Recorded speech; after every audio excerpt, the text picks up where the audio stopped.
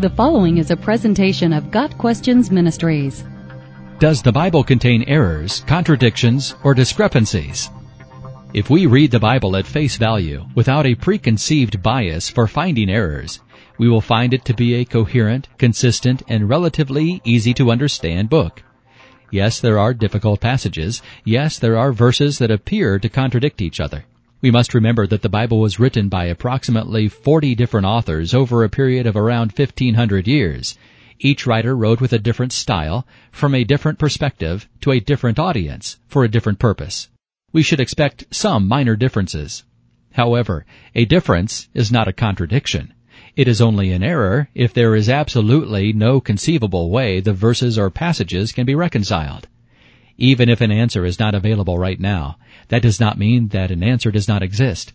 Many have found a supposed error in the Bible in relation to history or geography, only to find out that the Bible is correct once further archaeological evidence is discovered. We often receive questions along the lines of, "Explain how these verses do not contradict," or, "Look, here is an error in the Bible."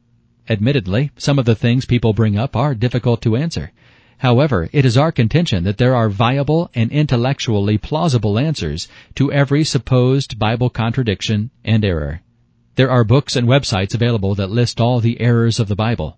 Most people simply get their ammunition from these places. They do not find supposed errors on their own.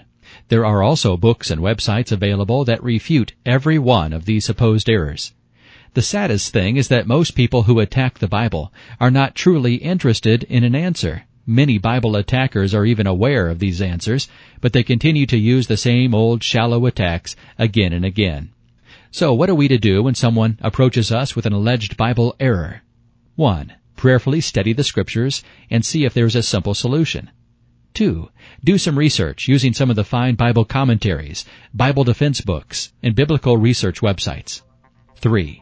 Ask our pastors or church leaders to see if they can find a solution. 4. If there is still no clear answer after steps 1, 2, and 3, we trust God that His Word is truth, and that there is a solution that just simply has not been realized yet.